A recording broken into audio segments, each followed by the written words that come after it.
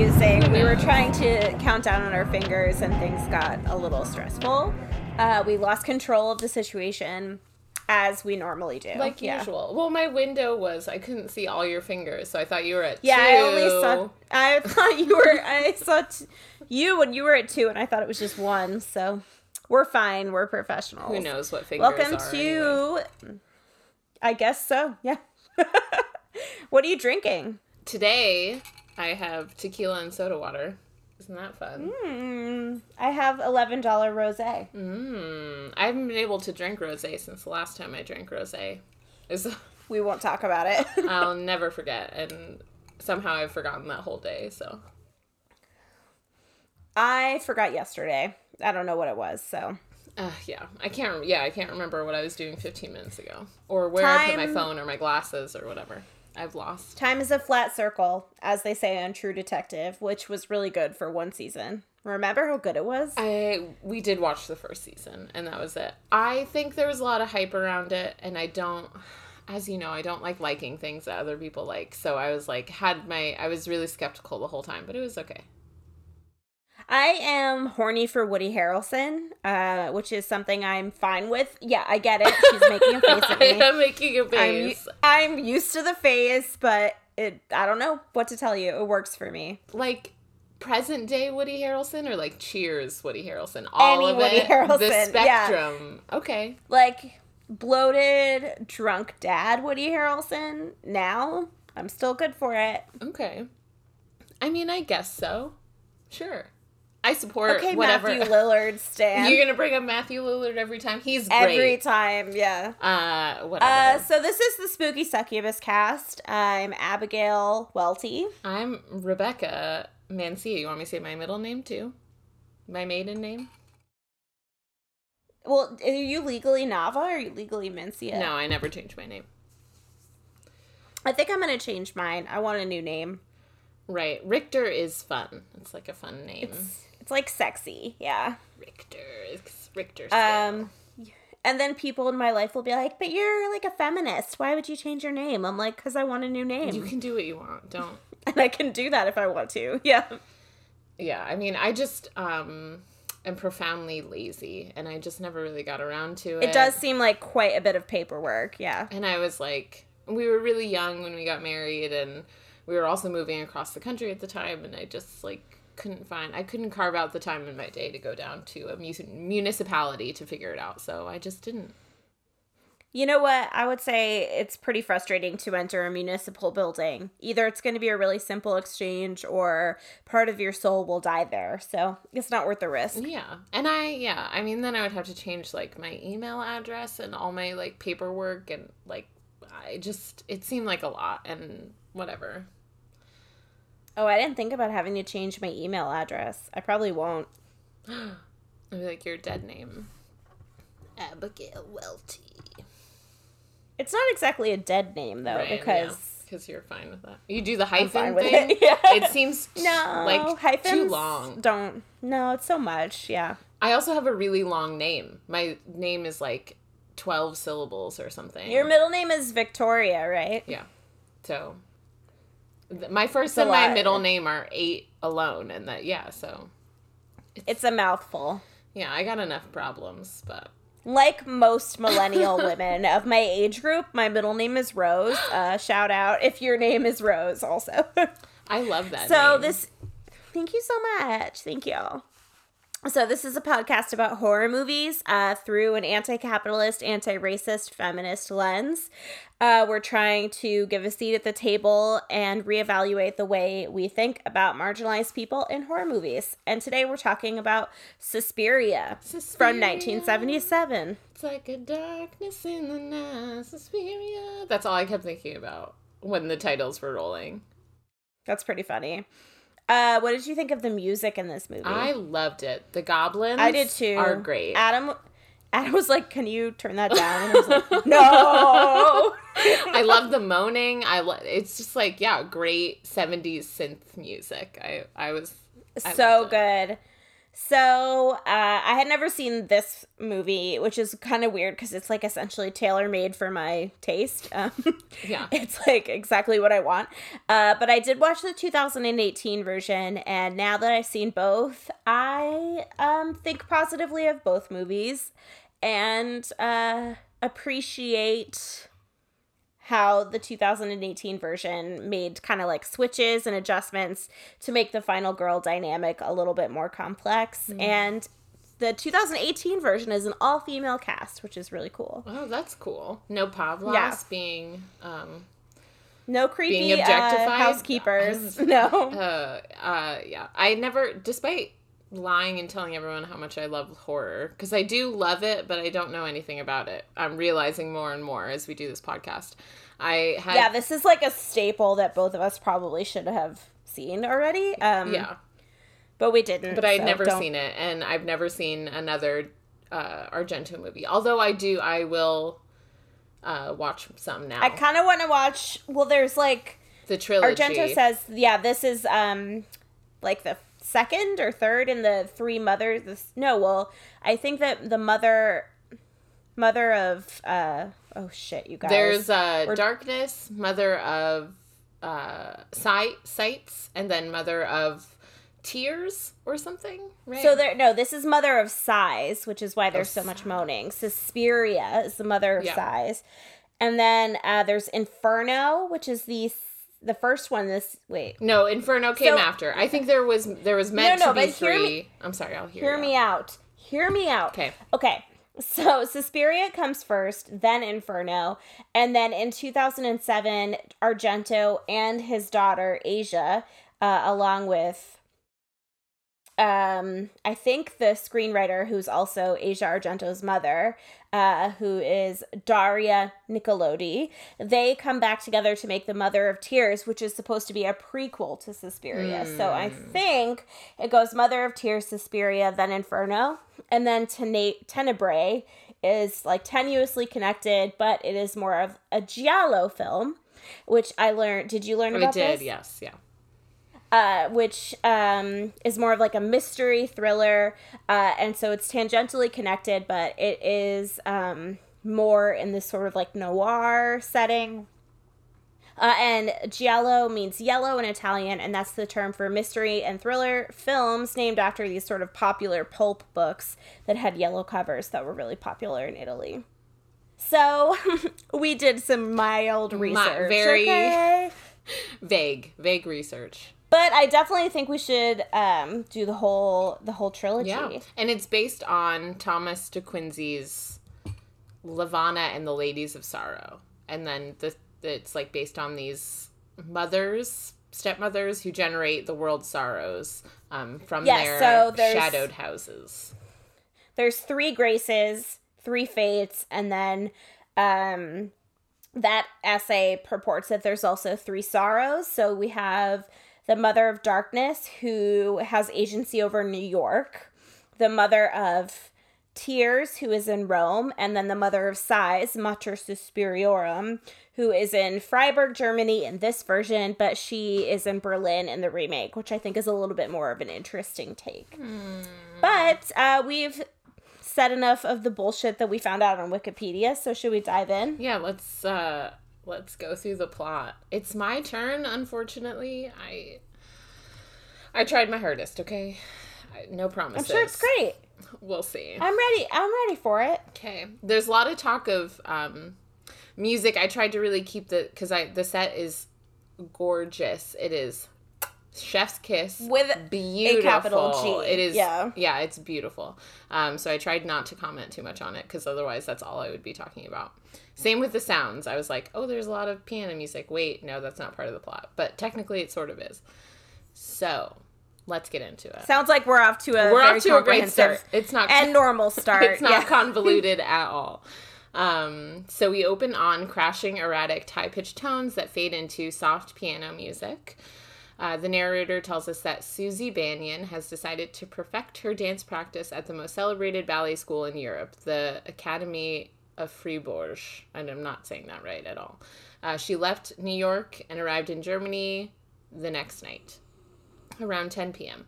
We see a flipping board with flight times and then passengers leaving the airport. A young brunette woman in a silk scarf, who we assume to be Susie, heads for the exit, and we see it's pouring rain. She flags down a taxi by jumping into the middle of the street very dangerously and tells the driver she's going to SS Strausse. As the taxi driver goes through the trees, the piano music is cut with guttural moaning and sighing, and then someone screams witch, which is going to come up a lot later. As they pull up to the school, a young woman is in the doorway yelling to someone inside, but we can't hear what she's saying. As Susie approaches, the young woman runs off, closing the door behind her. Susie buzzes the intercom just outside and tells the person who answers who she is and that she's already informed the school of her late arrival. The person on the other end seems distressed and tells her to go away and then stops answering. She gets back in the taxi and leaves. From inside the taxi, Susie sees the woman who had just run off stumbling through the woods, and she seems to be, stressed and, being sort of attacked by something. We then follow this woman to a beautiful apartment building where she heads up to the 3rd floor. She has come to a friend's place to stay the night and tells the friend that she's going away forever. We learn that the young woman had been kicked out of school, and she tells her friend that's not what she cares about, but she's learned something unbelievable, and there's no use in explaining it to her because it's too fantastic to believe. While in the bathroom, the window bursts open and startles her. The friend comes in to try to comfort, but then realizes that she just needs some space, and then she leaves. The woman goes to the window and is starting to get spooked, and then she sees eyes floating in midair. A hairy arm with long fingernails breaks through the window and pushes her face up against the glass. It's kind of funny. It's pretty funny. It's like up against the for a minute. For a long time. Yeah, you're like, yeah, no, I get it. I'm there. It cuts back and forth between that and the woman banging on the other side of the door multiple times. Her head is then pushed through the window on the other side, and then she's taken Honestly, out. I was like, thank God she's through the window and no longer going, She's suffered enough. And then she's taken to the roof and stabbed repeatedly. The hairy arms tie her up and continue stabbing her. She falls through the stained glass ceiling, and her friend has run out of the apartment and is banging on other doors for help but isn't getting a response, and then she ends up in the lobby floor and sees her friend coming through the ceiling. When the ceiling falls with the young woman's body is tied by a noose from the rope, and then the friend has been punctured by the falling ceiling and is also dead. Then we see a blind man with a seeing eye dog approaching the school. He ties the dog up outside and heads in, just as Susie in a sparkly scarf this time. Oh, I love the outfit. It's hung backwards. People don't do that enough anymore. Yeah, I know. I feel like I want to do it, but people will be like, look at that bag lady that probably fuck them. needs to take do a shower. It anyway.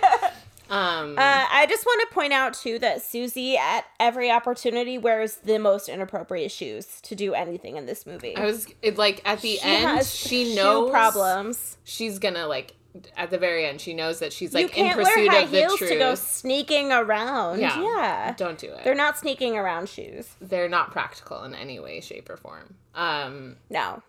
So Susie, in her sparkly scarf and high heels, is back at the school. She enters and is greeted by Miss Tanner, who's one of the instructors. She tells her that she arrived last night, but someone on the call box wouldn't let her in. Miss Tanner introduces Susie to Madame Blank, a once famous ballerina who is now the vice directress. Madame Blank says that she knows Susie Bannion's Aunt Carol from her time in New York. She also tells her that the directress is traveling and unfortunately won't be able to meet her.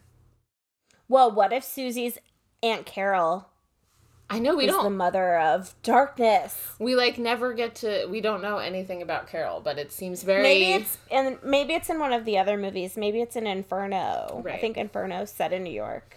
No spoilers. Don't tell us. I don't want to know anything about anything. So Madame Blank goes on to say that a recently expelled student... Why are you saying blank? Isn't it Blanc? I thought it was blank. Okay, so also this movie is dubbed, and I watched it on Tubi, which is free, so that's where you should watch it too. That's also where I watched it. It doesn't have subtitles, which bothers me because I have like undiagnosed ADHD, so I need like something to focus on. I tried to put on the YouTube generated subtitles, and it was like reading like a really bad newscast because it was like just generating them. They aren't like actually closed captions that are done for the film. They're just trying to like, I don't know how they do it. So it would be like Freeboard Academy, burp burp, and I was like, I don't think this is helping. So I don't know anyone's name. I just know like phonetically how it sounded. So I thought it was blank. I think keep going with blank. That's how I wrote it in my notes. So it might be Blanc. Blanc, Madame Blanc. Yeah, and the dubbing is super bizarre because all of the actors just spoke in their native languages, and then they essentially just figured it out later, which is why sometimes you're like, is that dubbed? And then other times you're like, that's not dubbed. She's talking, yeah. Yeah. But that's a common practice in Italian films, and he was just like, well, I'm going to do it here, and I don't give a shit if American audiences don't like it, so... And we dealt with it. We're fine. Good for him. Yeah, I'm fine. Good for him. Except for I don't know what anyone's name is. So, properly. So, Madam... So here's what I did. I followed along in the Wikipedia plot write-up so that I could figure out what people's names were. And then I had to be careful not to, like, go too far ahead and spoil it for myself.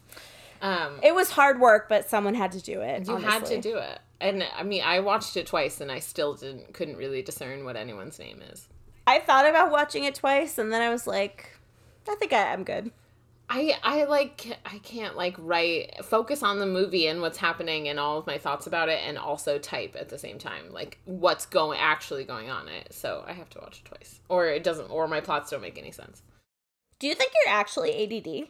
Yeah, I really do. And Are you diagnosed? No. So I watched this TikTok. Thanks, Maya, for your recommendation. TikTok is kind of like fixing my life, but also destroying it, Mm-hmm.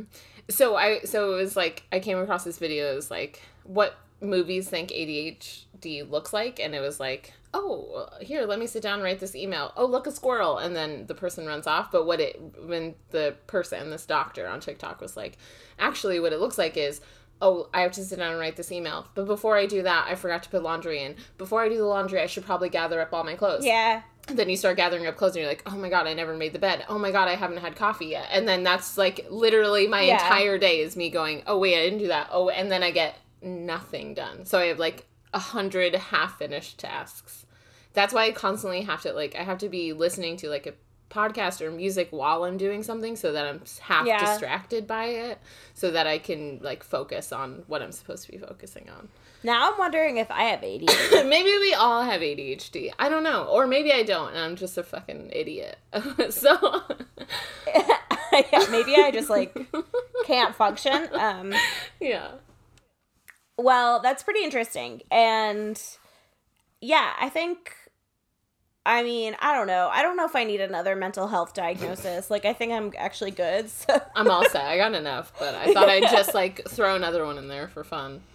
Why not? Yeah. And then this person that I work with has, they do have ADHD, like, prescribed, and he had Adderall, and he was like, just take half of one, and, like, you'll, like, feel more up or whatever. And I was like, I don't really want to do that. I don't really like taking pills. And then but it was like a long day and I took one anyway. Bork alert.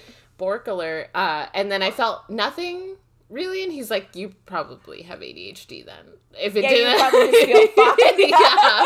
So that was probably like, also a clue. Welcome to like a normal functional level where people that don't have ADHD are. Yeah, exactly. So he was like, yeah, because otherwise it makes you like, it's like an upper. And I was like, no, I feel like normal. So, yeah. Did you feel like any more focused or just kind of like fine? Yeah, I was like a little more like able to like not bounce around as much. Because, yeah, work is also like, I think that's probably why the service industry is easier for me because multitasking comes easier because I can. Like, I don't have to just focus on sitting at a computer and doing one thing. I can, like... Well, spoiler alert, I sit at a computer, but I don't do a lot of things. And it's not like I'm going to really accomplish this task. It's a lot of, like, I'm depressed. I think I'm going to watch Housewives. I should send this email. Yeah. Good times, man. Good times. Well, it's cool how you can't get a diagnosis because you don't have health insurance because of capitalism. Yeah. Oh, God, capitalism is the worst. We'll get into that a little bit, too. There's a lot to talk about that we're not focused on. We're not focused on. Maybe we should get back into it. Yeah. People who are listening to the podcast are like, yeah, we knew you had ADHD. Like, we knew before you did. Yeah. So, Madame Blanc, she tells Susie that a recently expelled student, Pat, was killed just last night by, quote, some madmen, and that her room won't be ready yet because of that. But the school... Which didn't make a lot of sense to me, right? Unless they had to, like, hide something, which is what I'm assuming happened. Which is probably what they had to do, yeah. So the school's arranged for Susie to stay with a third-year student, but it will cost her 50 of her American dollars a week, which will be deducted from her school fees. Miss Tanner is going to show Susie around, but as they start to go up the stairs, Susie overhears Madame Blanc talking with the police, and she tells the room at large, which is like shouting across the staircase, that she saw the woman leave the school last night around 10, but offers no other useful information. Miss Tanner, why? That's not how I would have approached it, but God love her, you know. Whatever. She's just trying to, like, have fun at her new school. Miss Tanner begins... Yeah, she's so fun. It seems like a sketchy start. I don't know if I would have, like, ever come back. If they just never let me in at night, I would be like, I think I'm going to go home. I don't know. Yeah, okay, so she obviously knows the girl that she saw leave was brutally murdered later in the evening, and she got turned away, like, suspiciously. I probably would have been like, something's wrong, or called ahead. I'm not sure. I would have done something else besides just walk in calmly. Once I was put on a restricted diet of, like, blood, I think I would have been like, this isn't great. Like, not sure that this is working for me, but we'll get into it. So as they head up the stairs, Miss Tanner begins to tell her about the program, but stops to introduce her to the school's handyman, Pavlos. Miss Tanner remarks that he is ugly and only speaks Romanian and just got his teeth replaced. Fool's teeth. I didn't catch the teeth replacement, but glad to have that interesting. Yeah. Miss Tanner introduces Susie to all the girls in the locker room and then leaves. Susie meets Olga, the third-year student who she'll be staying with. She needs to borrow a pair of shoes for the day, and one of the women offers but gets weird about money. She then sits down next to Sarah, who tells her that everyone is weird about money around here. Weird that she didn't bring her dance shoes from her suitcase. She just, like, glided in with her scarf and not a care in the world. Yeah. What do you think's gonna happen today? We learn that Olga and Sarah don't like each other. At Olga's, once again, gorgeous apartment. What the hell is with that apartment? I was like, I just drooled. Also, the first time I watched this, I was just like, thing. Oh, like the movie is beautiful. So much good wallpaper. And even the blood is, like, very stylized and aesthetically pleasing because it's red. Because it's Technicolor, baby. Yeah. Which we'll talk about. Abby knows more about this than I do. I know. Because I know nothing about it. So the young man from the school whose name is Mark, that we don't learn that until way later. Way later. If they say it one time, you better catch it. Full disclosure, I never learned it until right now. I just was like, Miss Tanner's hench boy. Yeah. I don't know if he's hot, but okay. Susie, he's hot. Like, she's like, they're oogling and googling each other, yeah. She's like, you're as emaciated as I am. So thin. Very thin people in this movie. We'll get into that. That's my realm. The ballerina I'm body also talk. sorry, Rebecca, that you've had to watch me aggressively putting on lotion. I love it. I hope the listeners can hear the squishing. It's very dry here. It's winter in other parts of the world. I'm sweating over here, so. I'm sweating over here, too, so. Called out. I didn't mean Let's to bring keep up a going. sore subject. Okay, so Mark is dropping off Susie's things, and they seem to like each other. Olga is painting her nails and dressed very nicely and extravagantly. Her hair is coiffed in a very strange way. It's a very strange coif. Also, time to throw that nail polish out, girlfriend. That is very clumpy and tacky. Yeah, it took her a lot, and she wasn't getting the edges. What are you doing? No, she was going over the same spot, and I was losing it because attention to detail is paramount in my home. Right. Which is why I'm sitting in front of a basket of unfolded laundry on a bed where my dog just chewed up a pine cone, and I'm just sitting on a chewed up pine cone. There are other more important things, like our podcast, to worry about. Yes. So who am I talking about? So Olga is painting her nails while also talking on the phone, while also talking to Susie. Bork alert. Bartleby's really distressed because... is Caesar home? Because Caesar is not home, so he doesn't feel settled and safe. He's at the grocery store. So he's like, who is there? Is it Dad? Are you home? So what kind of tacos is Caesar making? Cauliflower. I just want to announce to the podcast that I have been unfair to cauliflower in the past, but through the efforts of Rebecca, my wonderful partner, and my sister, I have decided to give cauliflower another chance. I love cauliflower. Underrated vegetable, in my opinion. Just wanted to have that mini cauliflower press conference. I don't eat meats. I don't eat the meats, so I have to. I should stop eating meats. I do whatever you feel is right, but the other night we had it was supposed to be crispy tofu with like snap peas and like a cashew sauce, but I just don't think tofu really gets crispy. It just doesn't work for me. It gets a little gooey. I love tofu. It's just gooey. I think it's probably for the same reasons you love ricotta, you fucking freakily. Squishy. But I can't have a lot of tofu or soy because it affects me hormonally, so I just get really bad cramps, which is not fun. I hate it. I'm off dairy milk. This is like who cares? But I'm off dairy milk, and so I am mostly soy milk, but I also feel like it kind of like fucks up my hormonal vibes, so maybe I should go oat. What do you use? Almond. Wow, that's really bad for the environment. It is very bad for the environment. I also don't drink that much almond milk. Only in I use like a quarter cup for some smoothies. Yeah. And today I had a very oversized cereal, yeah. I'm on a serious cereal kick right now. I'm just tearing up that Special K with red berries lately. Ooh. But I do like oat milk. Like, you can't gaslight me into thinking that hemp milk is good because it's not good. So I am not going to gaslight you into thinking any kind of milk is good. But I think we've talked enough about how dairy milk gives us diarrhea. I have more to say. So. Yogurt. No, I'm just kidding. So who are we talking about? Where am I? Beautiful apartment. She's dressed nicely. She's on the phone.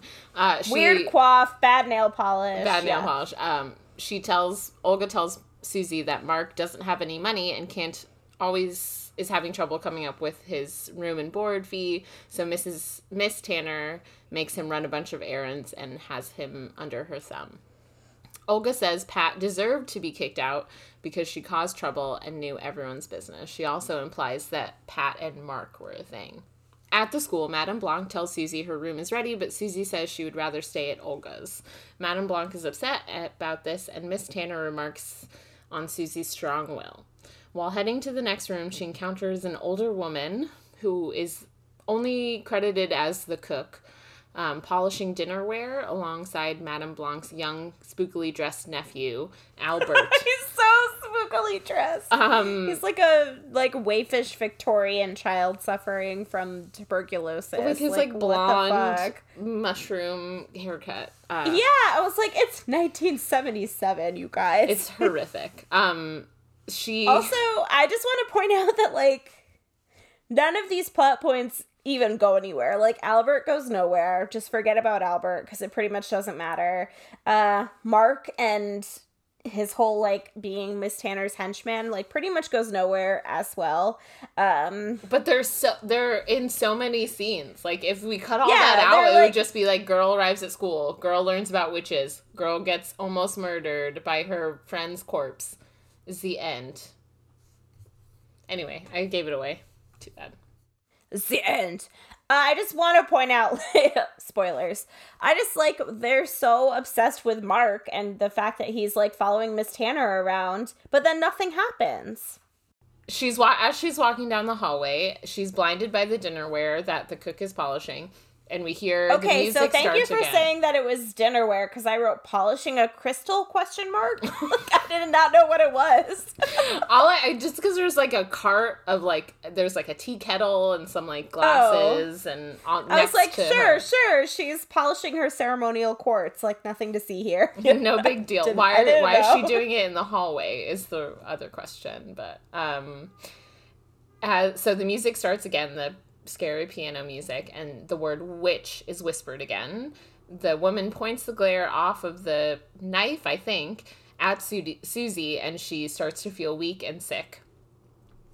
She then heads into the class and tells Miss Tanner, who has started up the practice and the routine and the warm-up, that she feels sick, but Miss Tanner tells her to work through it and she wants to see how she does.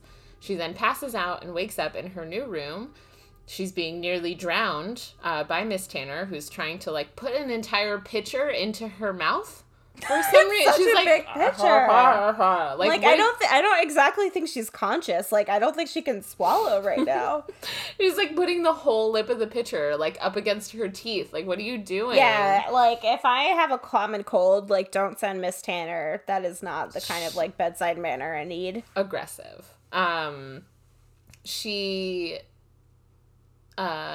She's being drowned, and then a doctor, Professor Vendergrast. Okay, I don't have anything good to say about Professor Vendergrast. He is a creepaleep. Like, no thank you. He's a creepily, it's true. He's really spooky, yeah. He tells her and Madame Blanc and Miss Tanner that it's a hemorrhage from not working out and then working out suddenly. She's on bed rest for a week with a restricted diet and has to drink a glass of, quote, red wine every night. Spoiler alert, it's not red wine. The school has had her things moved from Olga's without her consent, and now Susie and Sarah are sweet roommates. They have an adjoining door between their rooms. And I think they share a bathroom. I think that's how it works. Sarah, I don't know.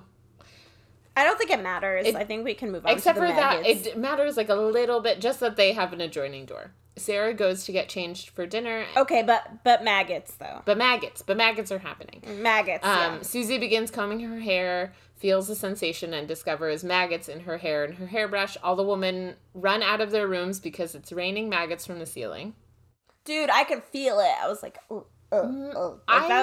worms and, like, maggots and, like, little crawly things don't bother me that much. I don't know. Okay, but just imagine you're wearing kind of a loose t-shirt and one just kind of falls down the back of your shirt and you can feel, like, something squirmy in there. Yeah, that's not, like, gonna be my favorite thing of the day, but I would rather that than, like, a fly. You and your fly problem. I hate it. I mean, I don't like things that I can't, like, I don't know where you are. You have too much power over me. Like, you can fly away and come back and, like, go up my nose, and I would So what about the bat scene? How do you feel about bats? But those are, I feel like I don't like things that can infiltrate me without me knowing it. Like, things that can fly in my ear and, like, in what my about nose. spiders? Spiders I feel fine about. I don't know But spiders why. can, like, crawl into your orifices when you're sleeping. I guess I don't know. I feel like spiders are easier. Although, like, I don't like any bugs, really. There's a story of me and my sister when she had her first apartment with her now husband. I think they were married then, too, actually. But I was at work, and I worked right down the street from where they lived. And she called me in a panic, and she's like, you have to come over right away. So I came over, and it was because there was a spider in her apartment. And her husband was away, and then her and I, like, trying to get this spider, we, like, had to trap it under Tupperware. It was a whole scene. I wasn't that helpful, even though she thought I would be helpful. So, I just don't like bugs. But especially flies. That's pretty funny, because bugs. I just don't think bugs are that scary. I don't. I would rather, like, snakes. I love snakes. They just leave them alone. They don't owe you anything. Snarks. I love a good snark. Sharks are fine. Snarks are also fine. Sharts, not fine. Don't shart. Aww. Sometimes you can't control it. Don't trust a fart. It's true. So, Miss Tanner and Mark go up to the attic to inspect and see it's spoiled food in a crate that has caused just like millions of maggots. There's so many. I don't think one single crate of food. Also, can I just say, it's cured meat. They're salamis. They're cured meat. Yeah, I'm confused. I'm stressed and also suspicious of the origins of these maggots. But why would the witches get the maggots? They're not. Yeah, why are they supernatural maggots? I don't know. They learn everyone's secrets. I'm confused. Also doesn't really go anywhere. So Madame Blanc wearing a killer. Yeah, it's just like, it's a very bizarre vehicle to get everyone sleeping in the dormitory so they can hear the director snoring. So that we know later on the director snores. They could have just put her room upstairs. Or they could have made her stay in one of the guest rooms. And then I really loved the maggot turn of events, and I loved the dramatically lit ambient red light in the dormitory. So much red light. Yeah, but I'm still confused by the maggots. Are they supernatural? Yes. I'm going to argue that yes, they are. Right? Because why else? How could so many maggots breed and be present in salamis and coming like leaking out of the ceiling? I don't know. In the salami, you guys. In the salami. Uh-oh. So, Miss Tanner... Nope, that's not where we are. Madame Blanc is wearing a killer black dress and pearls. This is one of her final film roles. Apparently, this actress had some kind of, like, Harvey Weinstein-style sexual harassment suit and got blacklisted from, like, 1930s Hollywood. Oh, my God. And, yeah, it's, like, really interesting. I didn't read into it very much, but she was fantastic. I forget her name. Okay. We'll learn when you look on IMDb. I'll keep going.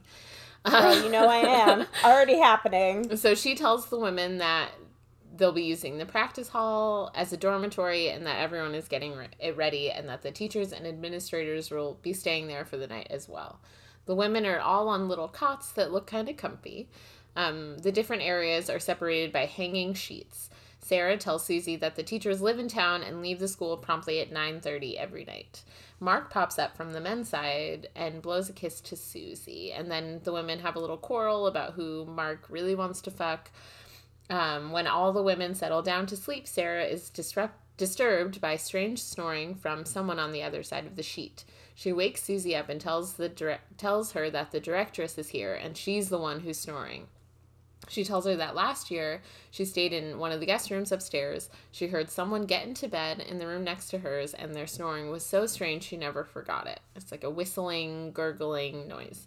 The next morning, the day that Sarah stayed in this dormitory, the next morning, Madame Blanc came to her and told her that it was the directress who had slept in that room, and so she knows that's who's sleeping on the other side. The next morning... I have to revise my former statement, because... it was not a sexual harassment scandal. It was a scandal wherein Joan Bennett, who's the actress, was in a car with her agent, and her husband went, like, a little unhinged and shot the agent because he thought they were in, like, a romantic relationship. And then the agent got wounded, and Bennett backed her husband, and she was like, I support him. So then people just stopped offering her movie roles. Oh my goodness. I'm apologetic that I thought she was a sexual assault survivor and that I spoke of it without all of the research done.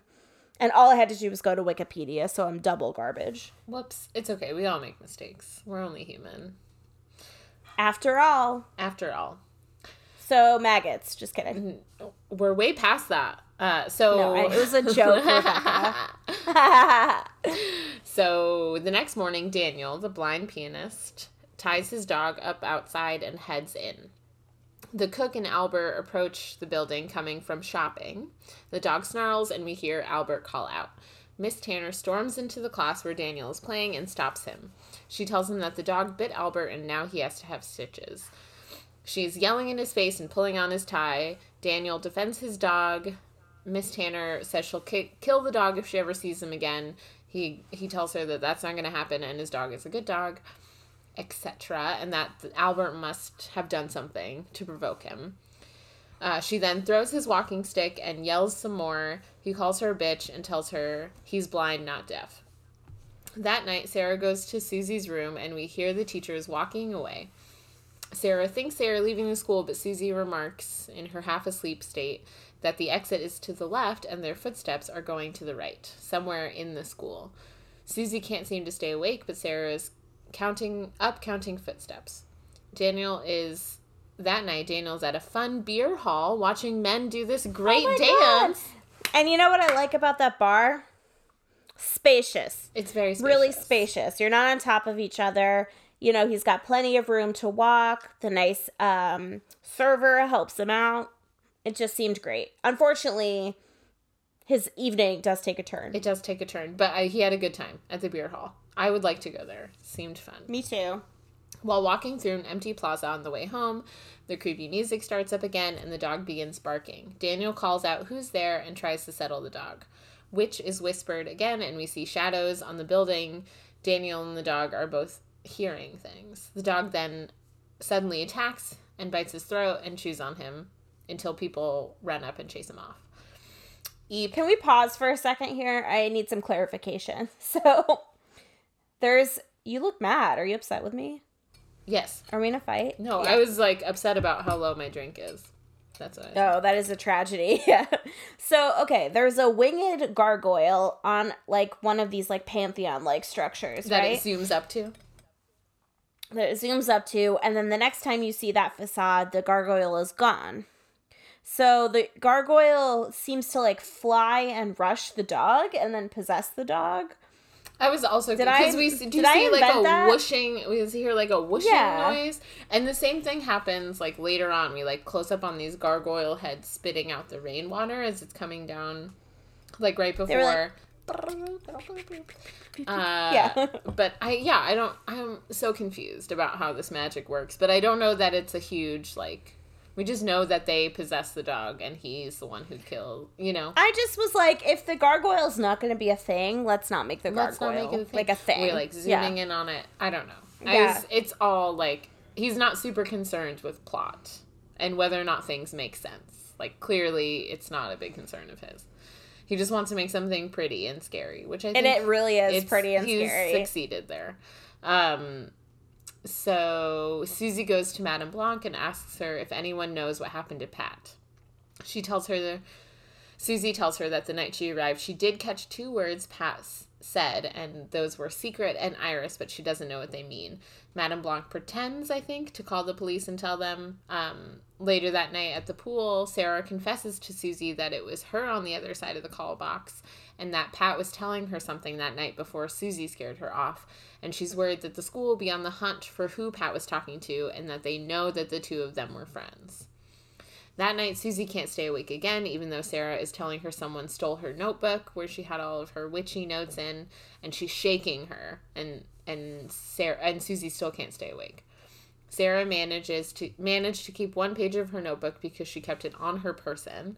Susie falls asleep, and Sarah is getting really spooked. She sees the light go on in her room from Susie's adjoining rooms. From her adjoining room, and goes into the hallway just as someone opens the adjoining door into Susie's room and sees her sleeping. Sarah goes up to the attic, and we cut to someone opening a box with a razor or a shoehorn. I'm confused, but it was a cut of someone in a hallway opening a box, and anyway. There's a pretty good chance I did not notice that. It's very quick. Sarah goes up to the attic. She's moving quietly against the walls, and someone reaches out from behind a door and grabs at her. She falls into some glass cabinets, I don't know, and then locks herself in another room. The person on the other side is trying to open the latch with this shoehorny thing for minutes and minutes. Which is kind of funny because it takes so long and aren't you magical? Yeah. Yeah, come on. There's got to be a better way. Because it gives Sarah ample time to cower in fear. Don't fucking tell me you sent Pavlos up here with a butter knife. They did, and you couldn't even, like, help him out with a little bit of a, like, fucking incantation or something. Yeah. Yeah, just give him a whoosh. He's going... on this latch forever. For 4 minutes, yeah. Sarah then sees a window up at the top of the wall, and she starts stacking random precarious objects on top of each other in order to climb them. So slow. She goes so slow. She doesn't put the biggest ones on the bottom, which is her number one problem. But she... Plus, like, the funniest part of this shot is at first there is really high drama, like, prog music, and then it goes silent, and you could just hear her going...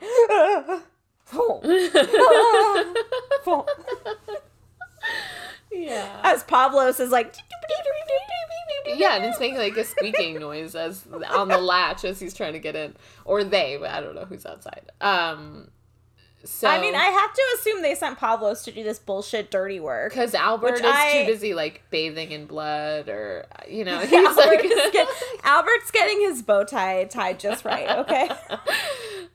So, somehow, Sarah managed to crawl out this little window, and she sees across the room an open door, and she jumps down without looking into this razor wire that she gets tangled in. It was a good scare. It was really unexpected. Yeah, I was like, but I also looked down, maybe.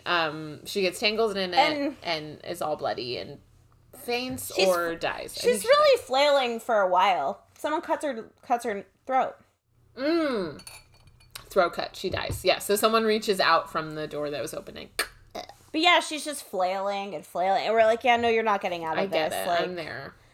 I'm pretty sure I would just stay still. The whole time I was like, if you just calm down, you might be able to figure it out. Yeah. Yeah, like shimmy your way out of it. But it's not going to feel great, but it's better than... You got to relax. Yeah. She's panicking. The next morning, Susie goes into Sarah's room, which has been ransacked. Miss Tanner happens to be walking by and tells Susie she left without telling anyone. Mark arrives behind her, and she goads him into saying that he heard Sarah leave at around 6. Susie doesn't think that that's true because she had just talked to Sarah, but she can't really remember. Susie calls Dr. Frank Mandel, a friend of Sarah's who's in town. Okay, has Frank Mandel been introduced before? They said it very, very briefly, like one sentence. She said, my friend's a doctor and he knows something. Oh, I missed it. But maybe yeah, it's part very of the brief. Problem with the continuity of this is that my dumbass wasn't paying attention. You really have to, like, nothing happens and then they say one sentence that contains tons of information that you, like, really have to be paying attention to that one thing. But then, like, the things that they hammer home, like, Albert is a creepy child and Mark is Miss Tanner's hench boy. These things go nowhere. Yeah. So, which I think is purposeful because it's, like, supposed to be sort of disorienting. I am disoriented, yes.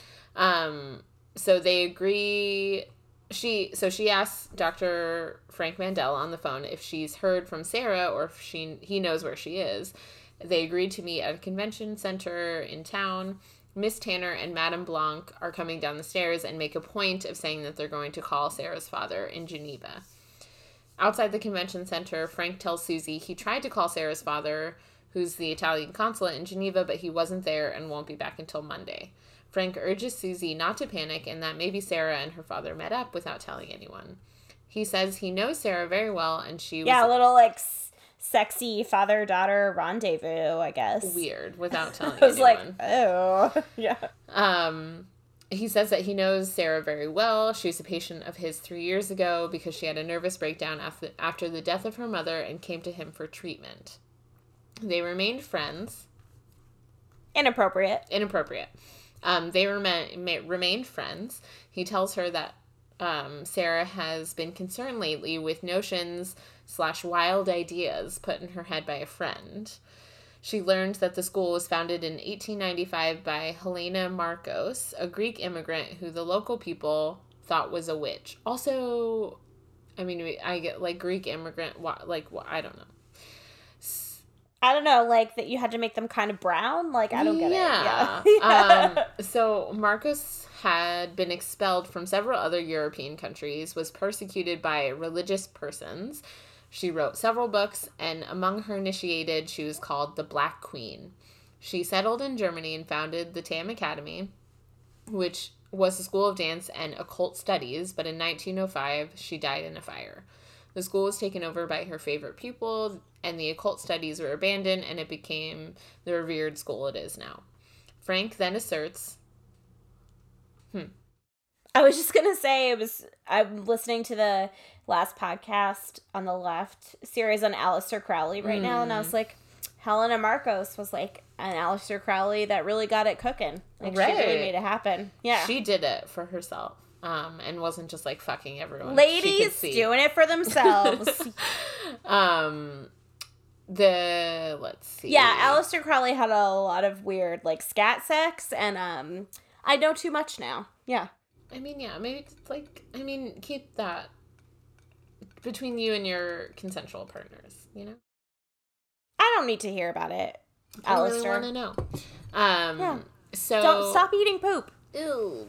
Ew. I mean, do whatever you, as an adult person, want. Let's move on from this. But let's get on that. with it. Yeah. Frank asserts that belief in magic and occult is a mental illness, and broken mirrors don't bring bad luck, broken minds do. Frank introduces Dr. Milnes. Yeah, if Frank wasn't offensive and, like, reductive enough, we now have Dr. Milius, who's basically like, all women are evil. Oh my god. It's also, like, so funny how he's introduced. He just, like, sees him across the courtyard and is, hey. He's like, perfect. Excuse the man on me. Yeah, Dr. Milius. the authority on the exact topic you need assistance with is right here. Amazing. So he introduces Dr. Milius to Susie, and he wrote a book called Paranormal or Magic, and then Frank exits stage left and never comes back. Susie, I don't miss him. He's fine.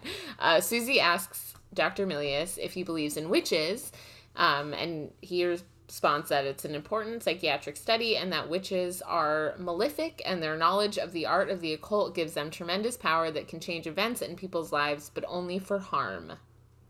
Bam, bam, bam. Bow, bow. Their goal is to attain great personal wealth, but only at the expense of others. They can cause suffering, sickness, and death to those who offend them. She asks... Sounds like Jeff Bezos, am I right? Bum, bum, bum. Right. I mean, all wealth is attained at the expense of others. So she asks him about Helena Marcos. And he tells her that she was a great mistress of magic, and he tells her a woman who becomes queen of her magic is 100 times more powerful than her coven, and the coven's strength relies on its leader. It's like a serpent. If you cut off its head, it loses all its power. That night, Susie is pissed about her regimented food and wine. She goes to look for Mark and can't find anyone except for the cook, who tells her everyone else is at the theater. She seems a little like she's got FOMO. She's like, why didn't anyone tell me we were going to the theater? Yeah, kind of true, though. Like, what the fuck? They're like, actually, we're doing a ritual to, like, try to get Helena Marcos into your body, so... So we're busy. Sorry, you can't come with us. You can't sit with us. Susie calls Frank and tells him strange things are happening, but just then the thunder claps and the lights and the phone go out. And then she doesn't try again. She just kind of gives up.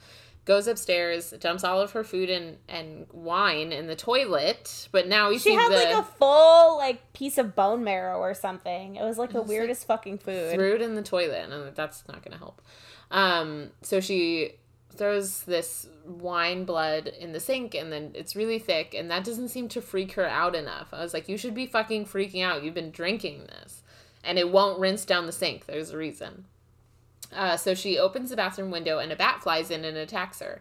Which was pretty fun. It's so cute. I thought you were going to be freaked out, because it's like the fluttering noises are like... I didn't love the fluttering noises, but I do think bats are cuter than birds. Don't at me. I mean, bats are cute, but so are birds. You can at me if you want. So it gets injured or something, because it then starts scuttling along the floor towards her. instead of flying. The way she kills it, I was like, oh. She then covers it with a towel and smashes it with a stool until it like seeps blood through the towel. I'm like, it was already wounded. Just toss it out the window. Yeah, let it go. So in her room, she reads Sarah's notebook and smokes a cigarette and then listens to the footsteps and counts them so she can find out where they're going. She follows the path and must sneak by the cooks who are aggressively chopping meat, and they almost catch her. She discovers... Also, like, why are they twins? I'm so... Are they also witches? Or are they just know. Are they complacent? Complicit, yeah. In this, complicit? They're also complacent. They're also very into chopping meat. Like, they're having a grand old time. They're having laughs. I'm so happy for them, honestly. Yeah, that's all you can hope for.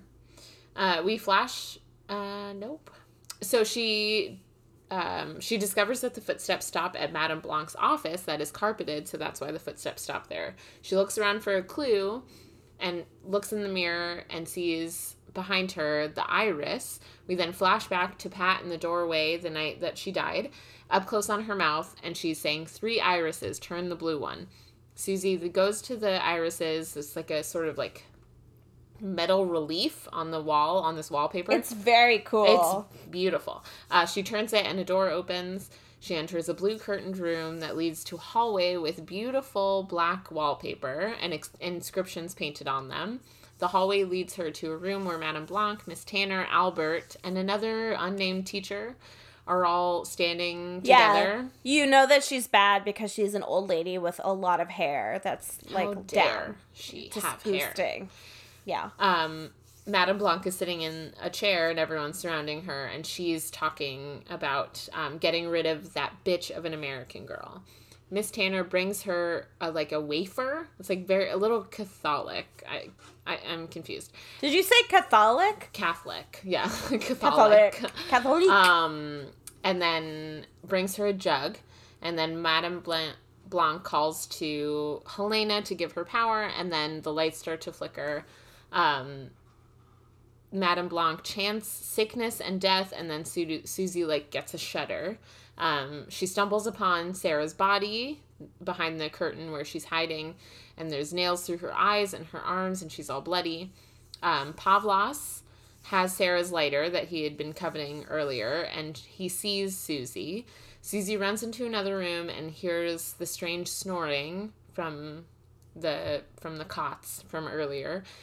So we know that it's the directress, and we see a sleeping silhouette behind a sheer curtain. She knocks over a peacock and croquet balls that go skittering across the floor. Yeah. So the decorative peacock is only important because it shatters and there's many shards. But it was a confusing object, and I don't know where the croquet balls came from, but they roll across the floor to Helena Marcos's bed. Mm-hmm. And then it wakes Helena, and she is croaking that she's been expecting her, the American girl. Susie picks up one of the glass shards and holds it up as if to stab. She pulls back the curtain, but no one's there, but there is an impression in the bed. The disembodied voice wheezes and giggles and is taunting her. It says, "Death is behind the door." The door opens, and Sarah's dead body comes at Susie with a knife. With its nails in the eyes, it's very scary. It is scary. And it's laughing. The corpse is laughing, and the disembodied voice is giggling. Susie looks at the place where Helena should be, and she sees an outline every time the lightning strikes, and so she stabs at the form. A blackened, wrinkled figure materializes and dies. Things start exploding. We see Madame Blanc, Miss Tanner, and Pavlos all bleeding and suffering. The walls are cracking. Shit's exploding. She's trying to run out of the house. She's not effective. She's like, she's like, my dress is so flowy. Oh my goodness. She's wearing heels the whole time. This whole time. She is not competent at running out of the house, no. And she doesn't make it happen quickly, but thankfully she makes it. She runs out with a smile on her face just as the school goes up in flames. So, Fin, the end. I feel like I've been incredible. Talking for years. It was so good. So good. So, fun fact about the color scheme. I'm very excited about this. I'm ready. So, as you probably read, Bex, the character of Susie is based off of Snow White from the 1937 Disney film, and the Technicolor landscape and set design was also based off of that movie.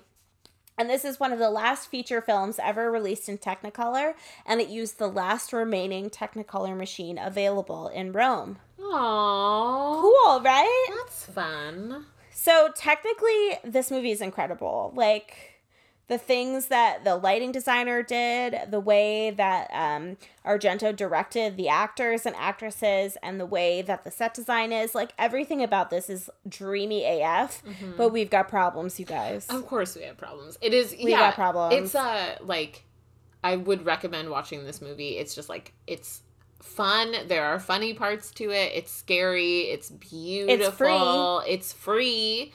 Yeah, but it does have, like... So I want to read also, it does have some problematic parts. Before we start, like, shitting on it,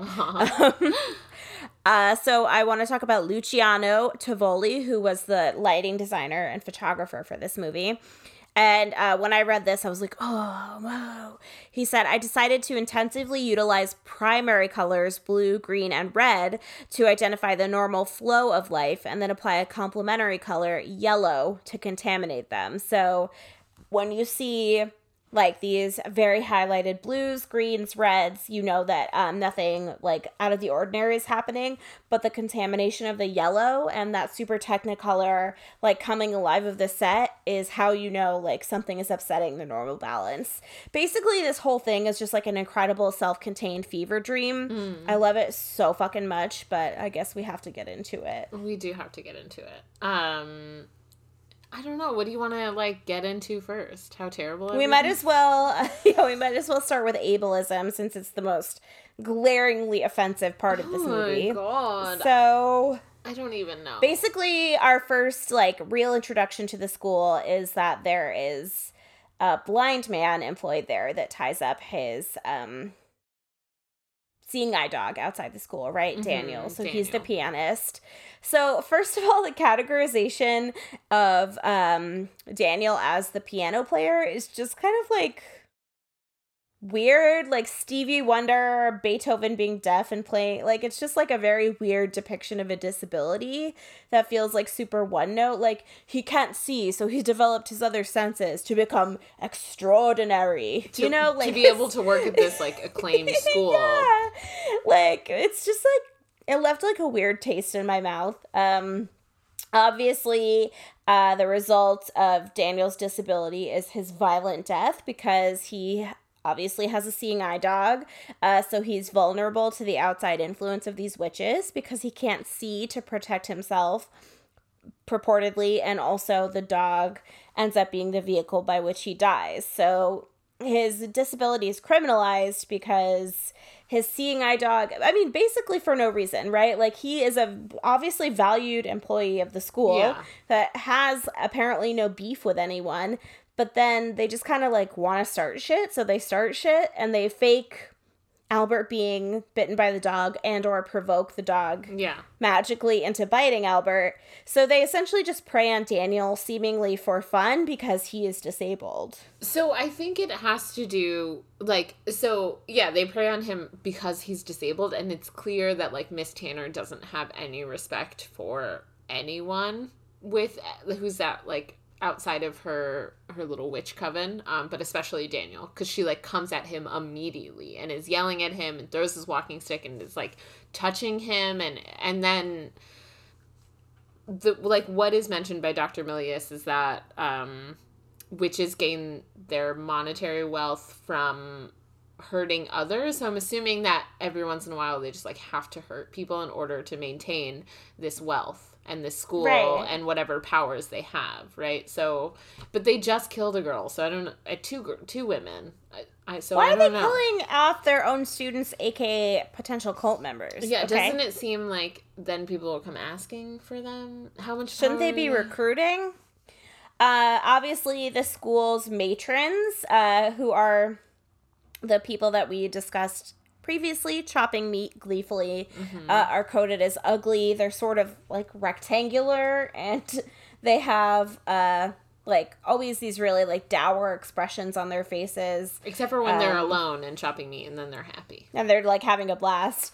And then, of course, Pavlos is coded as ugly, and so he's relegated to a life of servitude, essentially not like completely bought into the coven, because I don't think his physical appearance permits him to be fully accepted, but he is allowed to sort of do their bidding. Yeah, and be so their errand he's boy. their servant, but he doesn't have any power. But they also, I don't know if Miss Tanner just tells everyone that he's too stupid and he only speaks Romanian, so they can't. But we see him understanding people throughout the movie, so like maybe he's their like secret, like Right. people talk around him because they think that he can't understand them.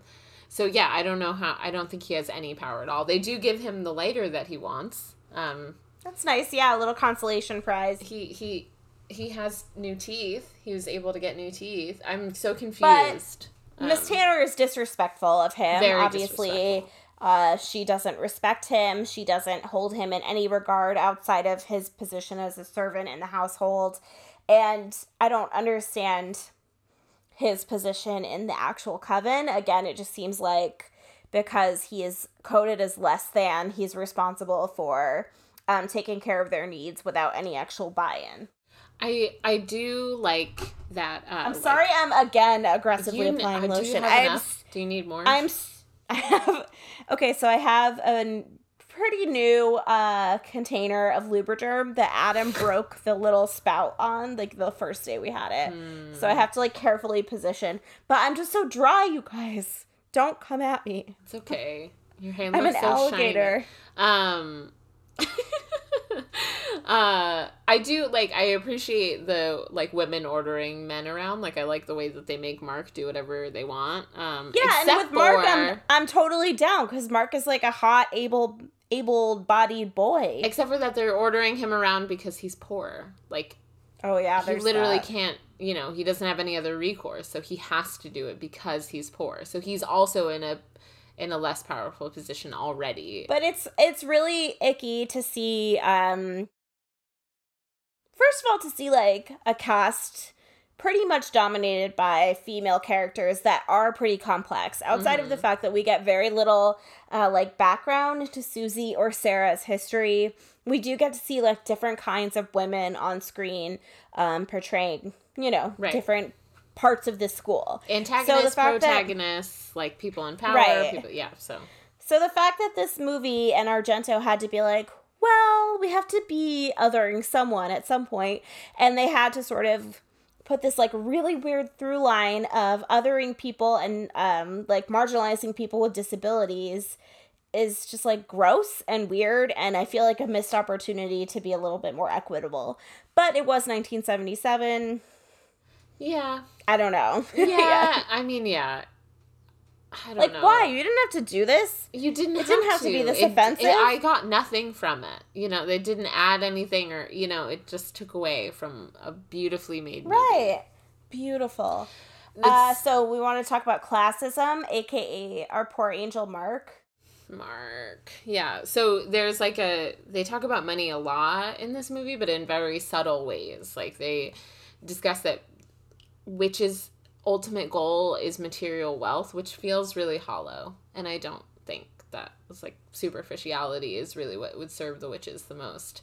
And then also that they are they charge students fees for the school that are presumably really high because some of them pretty can't afford insurmountable them. For people. Yeah. And our protagonist clearly doesn't care about money. She has plenty of money. She is willing to pay this $50 a week extra to live where she wants to live. She comes from New York. She dresses really nicely. So I don't know. It's a little bummer. I wish she was a little poorer girl. I would feel better about it. But I think it's weird that the concept of classist looks, I mean, obviously, I guess going to an elite dance school is sort of an experience in capitalism and classism in general. And then they make like other students make remarks about like needing money. Like the woman who wants to sell her ballet shoes, and then Susie gets really weird about it. Right. And doesn't want to talk about money, which is an American concept. Nobody wants to talk about money. I love talking about money. Ugh, God, I don't have any, so what's there to talk about? I love knowing what people make, because I think it's also important for women and non-binary people, marginalized people, people of color to talk openly about their salaries, because we're all making less than cis het white men. So they don't want us to know how much we're all making, which is why it's like a weird capitalist taboo to talk about how much you make. But the more you can talk about it and be transparent about it, the more power you have to change it. So right. I'm like, what do you make? What do you make? What do you make? Yeah, I mean, I think because I never really had a lot of money, I don't really care about talking about money. Yeah, and seriously. I don't hold it near and dear. I don't love, like, I hate when rich people remain rich. I hate that, but other than that, I don't really. I want to dismantle everything and burn all the money and forget about it. So, I mean, money is not real at all. Fake. So it's kind of stupid that everything is stupid about capitalism. But money is just a fake, made-up concept designed to keep marginalized people in their place and suffering under the thumb of poverty when everybody else in the ruling class is hoarding wealth. So everyone should be able to go to their own witchy dance school and become part of a coven if they want to. And money shouldn't be a barrier to access, bitch. And you shouldn't, Mark shouldn't have to be running around doing stupid people's errands for them just so that he can live out his dreams. Why did Mark have to be the one to deal with Maggot Gate? I mean, come on. Him and his little overalls. His overalls are very cute. I kind of want to French braid his hair. He has luscious blonde locks. So this is a concept that comes up again and again in horror movies and sometimes on this podcast. But we, of course, talk a lot about the occult. And through the eyes of Professors Mandel and Milius, we see the othering of the female witch. So these two men are white men in positions of power in psychiatry. So they are able to exercise a lot of agency and pretty tenuous and questionable power dynamics over presumably some female patients. Mm-hmm. So it's just like, ew. It's like ew. White males in position of power in mental health fields, like, ew. It's also like the patriarchy doesn't give any women any way to like to assert dominance over men except for become a witch and bend their will towards them. And like get into like a really insular coven and start wealth hoarding. That's it. That's your only way you're gonna beat these men, you know. So yes, these white men in positions of power code witchcraft, and women and femme identifying people that turn to witchcraft as inherently evil when they are the marginalizing force, and the patriarchy is the thing that puts people in this position to begin with. So I thought that was not a nuanced look at the female witch. And I think we've talked about it before, like, either she is, like, a young sexual object, like the dancers, or she's, like, Miss Tanner, and she's, like, old and unfuckable, and she wears, like, the Matilda, who's the teacher from Matilda that's not Miss Honey? I don't. I've never seen Matilda. Trunchbull. She wears, like, Miss Trunchbull style outfits and has, like, some crazy, you know, sort of masculine, hairdo. Very sterile, very stern. Yeah.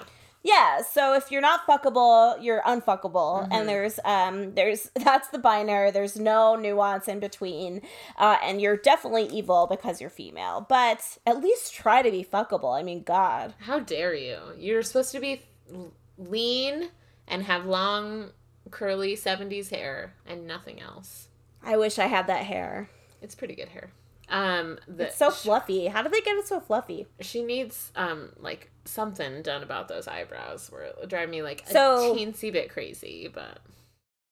Listeners will know that I've been obsessively applying lotion, so now I can no longer grip my wine glass. So that's the situation that we're in over here. You're slipping out. Wait, what's wrong with her eyebrows? Susie's eyebrows? I don't love them. I'm not a super huge fan of those eyebrows, but I think it's because they're so light, but also so thick. I don't know. All right, I'm going to Google images, you guys. Ready. Also, Oh, no, they're great. We can agree to disagree on that. I don't know. I don't get why they made Dakota Johnson, like, a Carrot Top redhead in the remake. Oh, she in the remake? Which one's Dakota Johnson, again? You gotta give me other stuff she's in. Is that her name? Dakota... Wait, Susie Banyan. I think that's her name. Cut this out and post. She's, yes, Dakota Johnson. She's, she plays the, like, female protagonist in, the 50 Shades of Grey movies. She's got, like, the gap in her tooth, and she's very, like, kind of, like, pale, ethereal, witchy looking. Mm-hmm. I should just Google it, because I'm not gonna get it. I mean, you could if you don't mind. I feel like I'm wasting a lot of time. We are wasting a lot of time. Let's forget it. One of the articles I read referred to, like, the evil coding of witches as a patriarchal castration anxiety of the powerless male, which I thought was pretty concise. That's and pretty interesting. much it. Yeah, that's pretty much it. I think that's where we should leave it, to be honest with you. I mean, I guess we could talk about Susie as our final girl, but she's not that interesting. She's of a really final not girl. that interesting. She's smart and she's willful, right? But she also makes, like, a lot of weird decisions, like going back to school in the first place and being like, oh, this blood-flavored wine feels okay to drink. It's totally normal. Yeah, that is something that I really liked about the remake, which I think we should cover at some point, is it does do a pretty interesting subversion of Susie Banyan as the final girl, which is way more complex and way more fun to watch than Susie in this movie. She also... we got another Bork alert, people. Uh-oh. My husband is home. So I do think that, like, Sarah is really interesting. Like, she's skeptical and she's smart and she misses her friend and she wants sort of to bring justice to her death, I think. Yeah, and it's kind of weird that, like, she's not really allowed to experience grief at all, but she sort of claims it for herself anyway. And she dies a very brutal death. We have to watch her writhe around in some wires, and then her dead body is used to torment her friend. So, like, that doesn't seem fair. And she's the one justice for Sarah. She's the one who's really taking agency for herself. And she's like, Susie, can we do this? And Susie's like, I am drugged by blood wine because I don't know how to say no. So sleepy. Also, no one's, like, watching her drink or eat this, so she could have been like, no, I'm just gonna go steal some food from the kitchen, or go outside the school and get a cheeseburger. Yeah, go get a fucking wiener schnitzel out there, girl. Go to that beer hall with Daniel. He seemed like a good time. Maybe you and Daniel could have forged a beautiful friendship and been fine. But no. But alas. But yeah, Sarah got the worst treatment of anyone. Daniel got, it's like... Daniel got the worst treatment. That's true. Yeah. Daniel did. And I thought it was funny. I thought he was kind of funny and fun. And he, like... I liked him. He got pissed. He was like, don't yell at me. Like, Jesus, I'm just trying to see. I'm a brilliant pianist, and I'm going to go find myself a school. I'm a brilliant pianist, and I don't need this. Yeah, I'm going to find a school not run by a coven of witches, so go fuck yourself. I will say for Daniel, he could have crossed that plaza a little faster. Just going to throw that out there. You could have just kept walking. Just run away from the gargoyle. You don't need to know what it is. There's a whooshing sound, get away from it. De-whoosh. De-whoosh yourself. De-whoosh yourself. Do you want to talk about the ballerina and the female body? I know you've been waiting to talk about this whole time. I've been itching for it. Drop it on me. Ballerina in a crisis is my name for this trope that comes up again and again, most recently in Black Swan. But literally so many movies. Okay, I know people really like Black Swan, but no. Uh-oh. I don't like it. No, I don't like it. It's, like, disturbing and weird and probably really problematic now that I think about it. But yeah. I think it's really problematic. I haven't seen it in years, but I remember being like, this is bad. Yeah, it's bad. But, like, in a, like, spooky, fun sort of way. I don't know. Maybe because I live with mental illness, I'm like, this isn't enjoyable. It's also, it's very reductive, and it's like multiple personalities manifest themselves when a ballerina's in a crisis. Yeah, and like dissociative identity disorder and multiple personalities have like the psychiatric community has like come a long way on those diagnoses and like how they talk about it. And I was like, no. But yeah, Law and Order is like, but this makes for fun TV. So we're going to say that people have multiple personalities, you know, so. We can't talk about Law and Order right great. now. We don't have the time. I don't have the capacity. Okay, so go on. So ballerina in a crisis tropes are centered around the body in the political field, and a body emoting and moving and centered around self. But female bodies on screen are usually seen through the male gaze and therefore dehumanized and subjected and are turned into a literal object all of the time. Right. It's like in this movie, she's like forced, when she's sick, she's like forced to do these movements even though she's feeling sick. Sarah's body is used as a tool against someone else, against her will, without her consent. Historically, dancers in film are out of control of their own image and are reduced to this object, just like in Black Swan. Outside of Black Swan, what are some other examples? Some like older ones that I truthfully haven't seen, like I pointed think they mentioned shoes or the red shoes. The red whatever, shoe, yeah. Yeah, 1948. That's sort of like the origin of that trope. But it's a big like thing in theater and in ballet. Ballet. Ballet. That's super interesting, and I think you see that sort of even more in the remake, because in the remake they focus more on like the dance as the spell casting. So it's not a co-ed school. It's like only women in the remake. So it's sort of even more plays into that, where you see like these women in these super like primal like not aggressive, but like really, really like possessed like dance moves, just sort of like moving without their own agency, because it's like part of the magic or whatever. I got like a lot of this is from the article I read, The Ballerina, Body Horror, Spectatorship, Female Subjectivity, and Abject in Dario Argento's Suspiria. The abject comes up again. It does come up again. I didn't read a ton into it, but it's basically like yourself and your body are tied, and so your idea of living is tied to your body. Again. What did we talk about? Julia Did we talk Kristeva about this in The Thing? In The Thing, yeah. Yes. But also, it's interesting, I think, that, like, this abjection and this becoming an inanimate object is also tied to virginity, because ballerinas are these, like, ethereal animals or dolls or fairies or something, like, unattainable, and is in search of this, like, perfect version of a woman. And that ballet... A figure that is, like, slender, flexible, slight, like... not overly large breasts, like very small, very like childlike in their appearance. Word up. Untouchable. And gross. And ballet has People are roots... so gross about virginity in this country. I hate everything. In many countries, actually, but I only have experienced it here. Only here. Yeah. God, just watch literally any movie and like somebody's virginity will come up. Ballet has roots in European etiquette. Female movements are precise and delicate. And Judith Butler's theory on gender is that of just stylized repetition of acts, which is also interesting because gender is a social construct. And the body is a machine and therefore must be subjected to torture and physical punishment in order to attain its ultimate goal of femininity and the idealized form. And that's straight fucked up.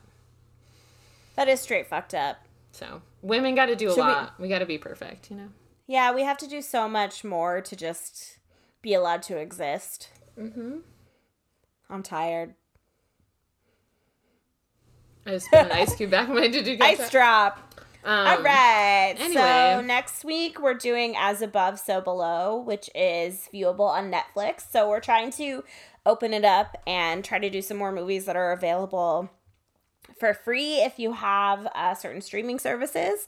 If you don't have streaming services and you can't afford it, sometimes local mutual aid groups will, if you find that resource, people will like share their login so that you can listen to watch things on their like streaming service, which is a really cool thing that mutual aid networks do. So we'll try to make it a little more accessible. And we're excited to talk about As Above, So Below, which is pretty stupid. I really liked it, though. But you really like it. It is fun. Yeah. It's a fun little movie. Any other final thoughts on our little demented psychedelic romp of a movie? Just such a crazy, beautiful fever dream. It's just a shame it doesn't just do a little more. I really want to watch the remake and talk to you about it because I think that it'll be like a really cool comparison that we make. Yeah, I want to watch the movies in the trilogy. I want to watch the second one.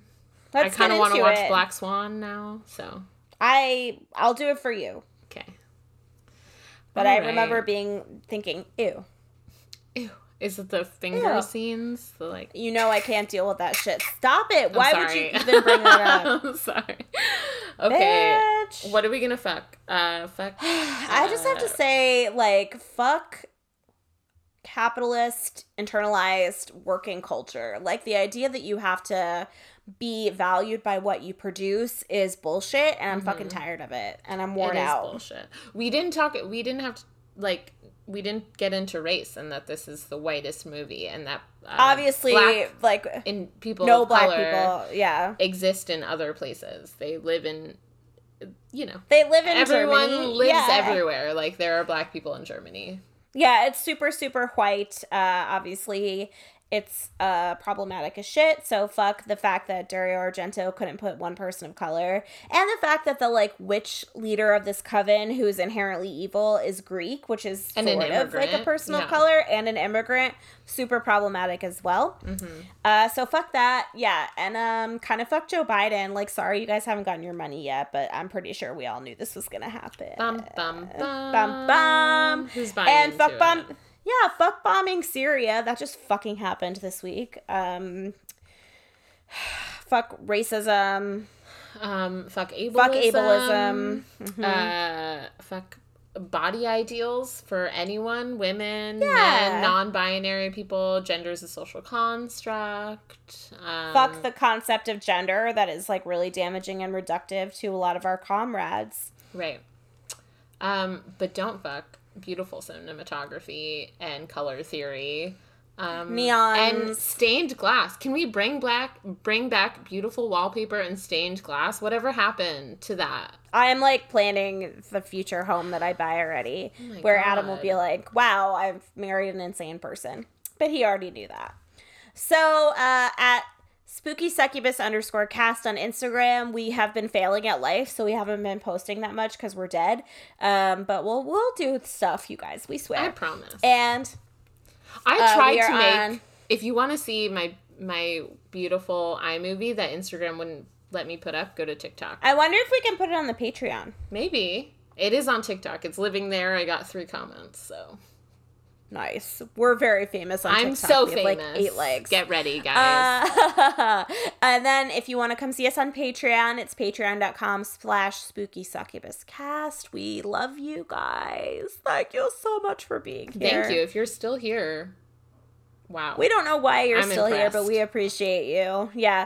Ooh, we went an hour and a half today. Wow. Giving the people what they want. All right, kitty cats. All right, kitty cats. Bye. Bye.